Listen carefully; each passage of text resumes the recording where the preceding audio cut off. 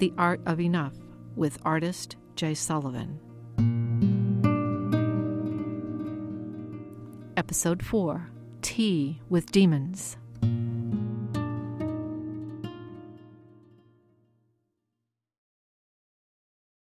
The man climbed over the mountain, the man climbed over the mountain, the man climbed over the mountain. And what do you think he did?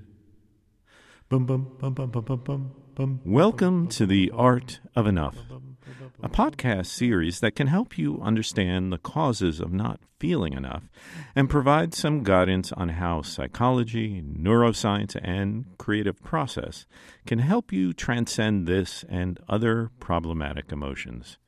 Hi, I'm artist Jay Sullivan. In the past 3 podcasts, we explored how to become aware of the childhood experiences and emotions that are buried deep in our subconscious and understand how they affect our current behaviors and emotions. Specifically, in my case, my feelings of not being enough or not being good enough started when I was a young child.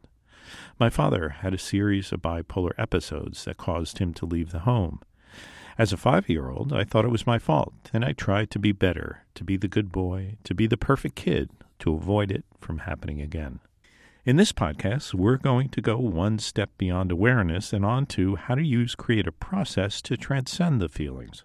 We will discuss how this works in my art-making practice in 2 steps. Number 1, making peace with past emotions and memories. I'll refer to these emotions and memories as the inner voices. And then 2, creating new, more empowering voices.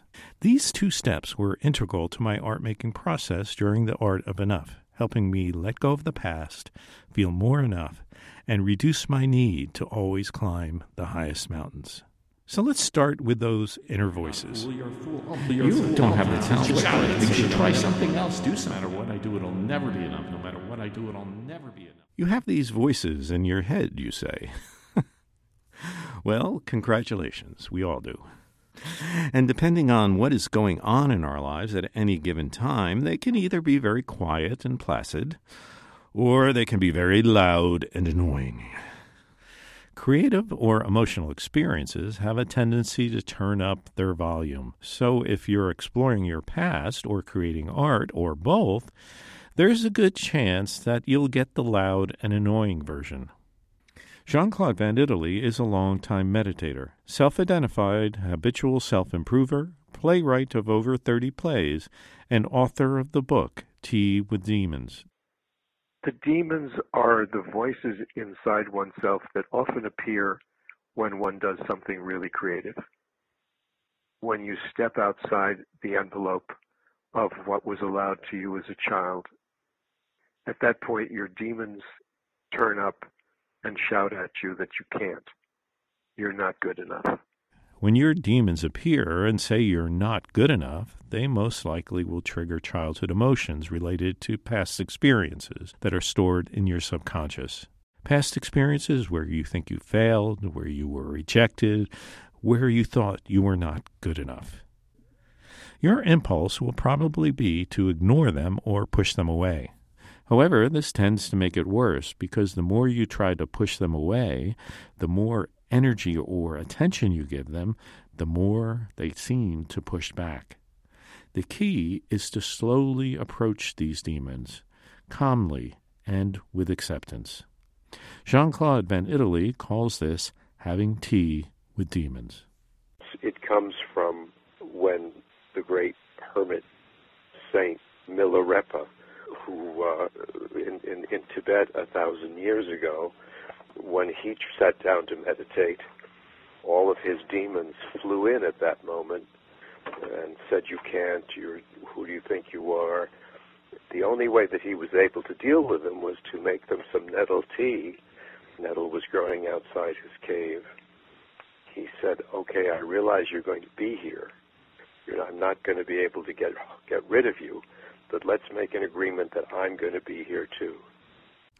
Over several years, I spent many workshops with Jean-Claude as he led me and others through acting exercises and theater exercises that were designed to gain awareness and acceptance of our inner demons.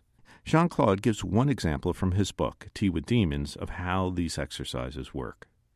The exercise that I give in the book is a theatrical thing. You set out place cards for your demons, so you have to label the demons.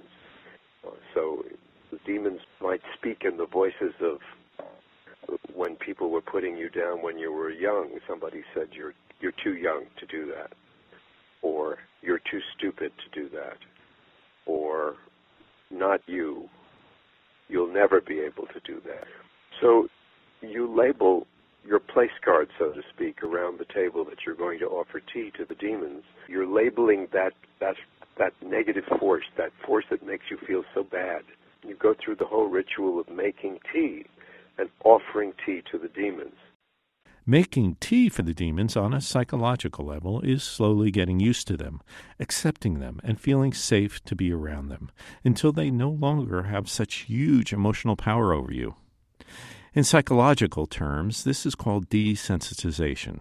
Desensitization is a way to make these emotions and voices less problematic by careful and repeated exposure to whatever is causing them to rise to the surface. Therapist Bob Szita, who has spent 30 years counseling individuals and families, explains. Desensitization involves being introduced to something that we are uncomfortable with or scared of or disturbed by. It could be an animal, it could be a situation, could even be a memory, being introduced to it in smaller degrees that doesn't overwhelm us, and accept them and be okay with them. Much of my art practice is a desensitization process. From the very beginning of a project where I become aware of the emotion or inner voice I would like to change, to researching and obtaining objects related to the inner voice, usually from my childhood, to photographing, printing, and exhibiting the work, it's one long desensitization process. One warning: going slowly and carefully is critical if you're attempting to open up to the past. If you go too quickly, you can become overwhelmed. In one of my earliest art-making projects, I reconciled my relationship with my long-estranged and deceased father by imagining he lived with me and photographing objects around my house that I remember him owning when I was a child. Because my father was bipolar, and his disorder created chaos during my childhood, many of the objects held strong, chaotic, negative associations for me. I was about a year into the project when I started to have heart palpitations. It didn't seem like a big deal at the time, but it was something new for me, so I noticed it. A few weeks later, I started to enlarge some of the photographs to 4 by 5 feet. The anxiety increased. And since my life was generally fine, I didn't understand where the anxiety was coming from. I hadn't yet made the connection between the art making and the anxiety, so I didn't know how to deal with it. With normal stress, there's usually an understandable cause or problem that you think that if you can just solve, the stress will subside. With this experience, there was no identifiable cause, and I started to have anxiety about the anxiety. So much so that I thought I was going to have a heart attack. I learned later that I was having a panic attack. And if you haven't experienced one of these, it's like you're about to jump out of your skin, but you just don't know why. Nor can you stop it. I've learned a lot since that early project, and I strongly advise you, if you're working on an artistic project or any project that's bringing up intense feelings, please proceed with caution. And work with a therapist or a coach or psychologist, someone that can help you process the emotions as they come up. I started working with my therapist after the panic attack. That was a little late. So now, whenever I start a new project, I re-engage with him so he can help me monitor my emotional health.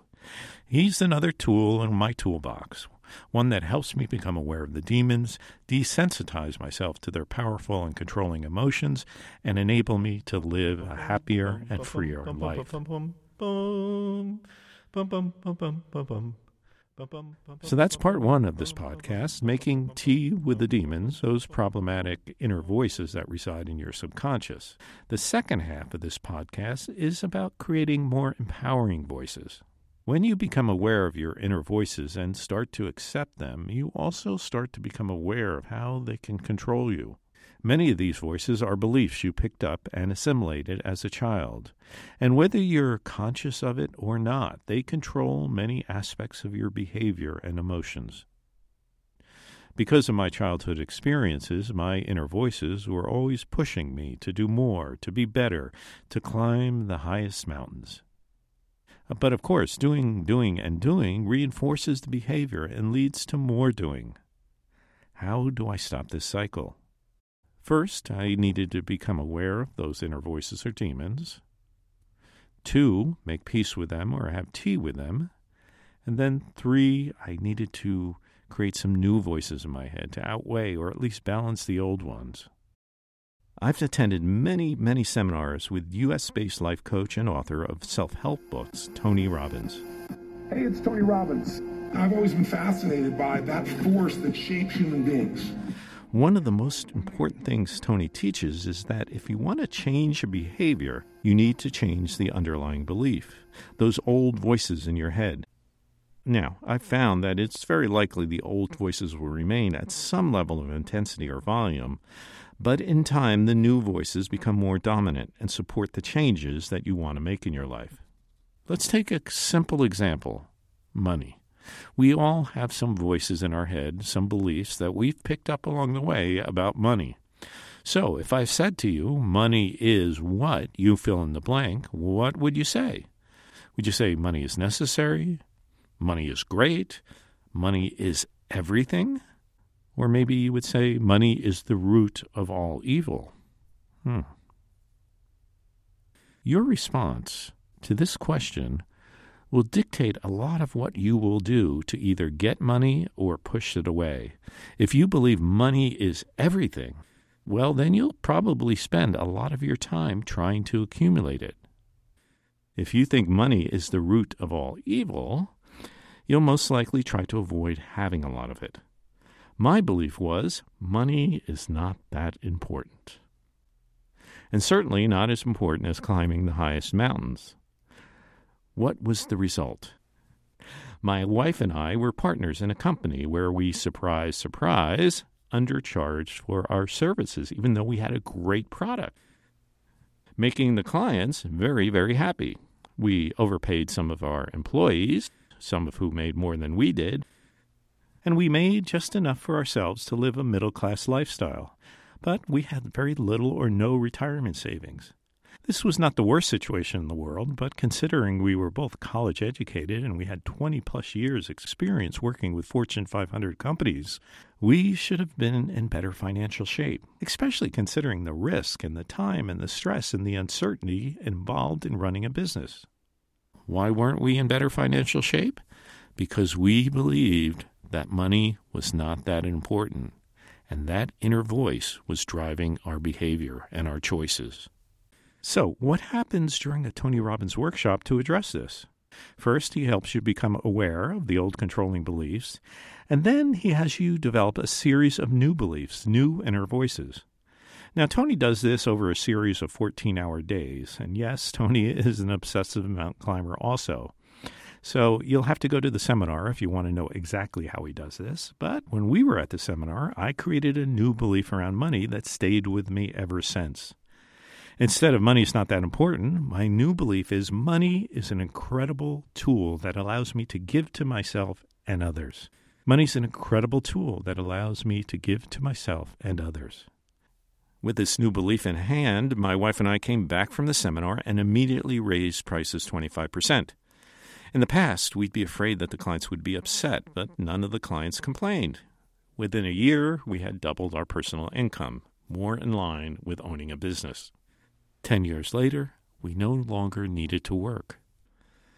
It's important to note that this change did not happen only through the time spent at the workshop. Every day for several months, I spent time each day repeating the phrases in my head and out loud. Money is an incredible tool that helps me give to myself and others. Money is an incredible tool that helps me give to myself and others. This process goes back to one of my process guidelines from an earlier podcast. Repetition is necessary for long-term change. Repetition is necessary since the original beliefs have been instilled and reinforced through countless experiences over the course of a lifetime. That's one of the reasons I think an art process is ideal for personal change. It can be designed as a series of repetitions that over time change old beliefs to new ones. So, if we have the belief that we're not enough, or not good enough, how do we change that belief? During a previous podcast, I described that as I gained more awareness during this process, I realized that I was living my life through two intertwined beliefs. One, that if I wasn't better, didn't do more, then something bad will happen. But number two was, no matter what I did, it wouldn't be enough. Understandable, since I grew up in a household that was thrown into chaos by my father's bipolar disorder. In my adult life, it led to some pretty frustrating experiences as I tried to keep bad things from happening, but at the same time always believing that it would never be enough. In order to change that in the Tony Robbins world, we have to come up with a more empowering belief, one that serves us better. This is where it got interesting, at least it did for me.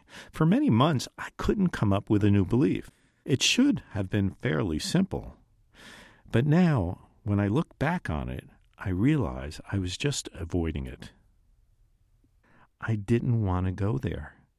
I had lived my life with this other belief, and it was so ingrained, and so many ways it was part of who I was and made my life what it was, that I was afraid to think about what it would become if I didn't live by that belief. This avoidance persisted into the writing and recording of this podcast. I literally got to this point in the script and realized there was a hole, a piece was missing, and I finally needed to confront it. Why did it take so long? Because it meant I had to let go of the old voices, the old beliefs. And you would think that would be easy once I became aware of them. But much of my life success was connected to these beliefs and voices. If I let them go, what would happen? It was a very similar experience for me when I reconciled my estranged relationship with my father. At some point, I had to confront the question, if I let go of these painful memories, what would replace them? Would anything replace them? But over the last 10 years of doing this work, I realized that it's only when I'm able to accept the past, am I able to let go of the pain and make room for something new. So if the belief I want to change is this self-defeating notion that no matter what I do, it'll never be enough, what is the opposite of that? What is something more empowering? Right around the time where I'm dealing with this hole in this podcast script, I had an experience on a basketball court. I was on offense and setting a pick, and for you non-basketball types, it means standing stationary on the court so you can prevent a defender from getting close to your teammate who has the ball. So I'm standing stationary. My teammate with the basketball dribbles past me, and the defender sees me. And instead of running around me, which would be expected if he was playing by the rules, he ran right over me. I was furious, angry. I started yelling at him. He was wrong. But my reaction was overboard. It was way too extreme for the situation.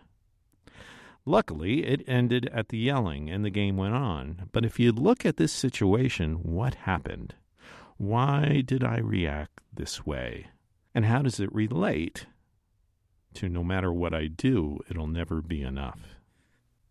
Well, I set a pick within the rules and I got run over anyway. It goes back to no matter what I do, it still won't be enough. An old feeling from an old belief. This experience on the basketball court was an indication that the process of creating the art of enough was amping up the volume on some of the inner voices, those demons. Since I was aware of what was going on, I was able to process these feelings and be okay with them. This experience was a major step in letting go of an old, unwanted belief and integrating a new one.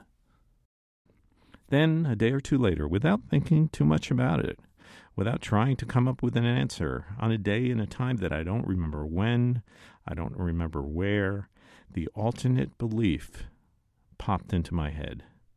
Instead of, no matter what I do, it'll never be enough, the new belief is, no matter what I do, I will always be loved. No matter what I do, I will always be loved. The development of this new belief was a major step in letting go of an old, unwanted belief. Since that time, my meditation, my daily intent, has been to repeat this phrase, much in the way I repeated money's an incredible tool that allows me to give to myself and others. I write down in my journal, no matter what I do, I will always be loved, over and over again.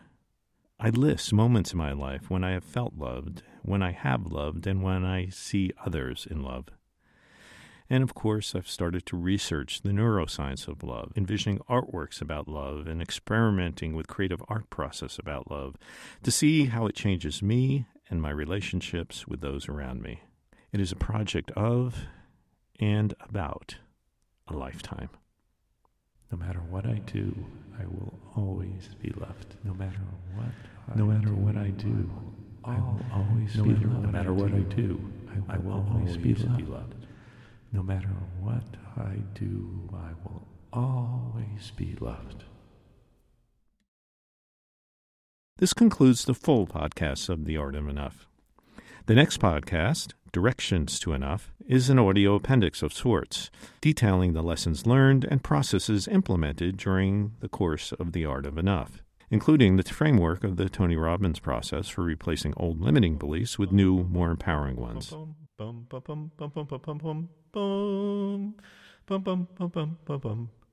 This has been The Art of Enough.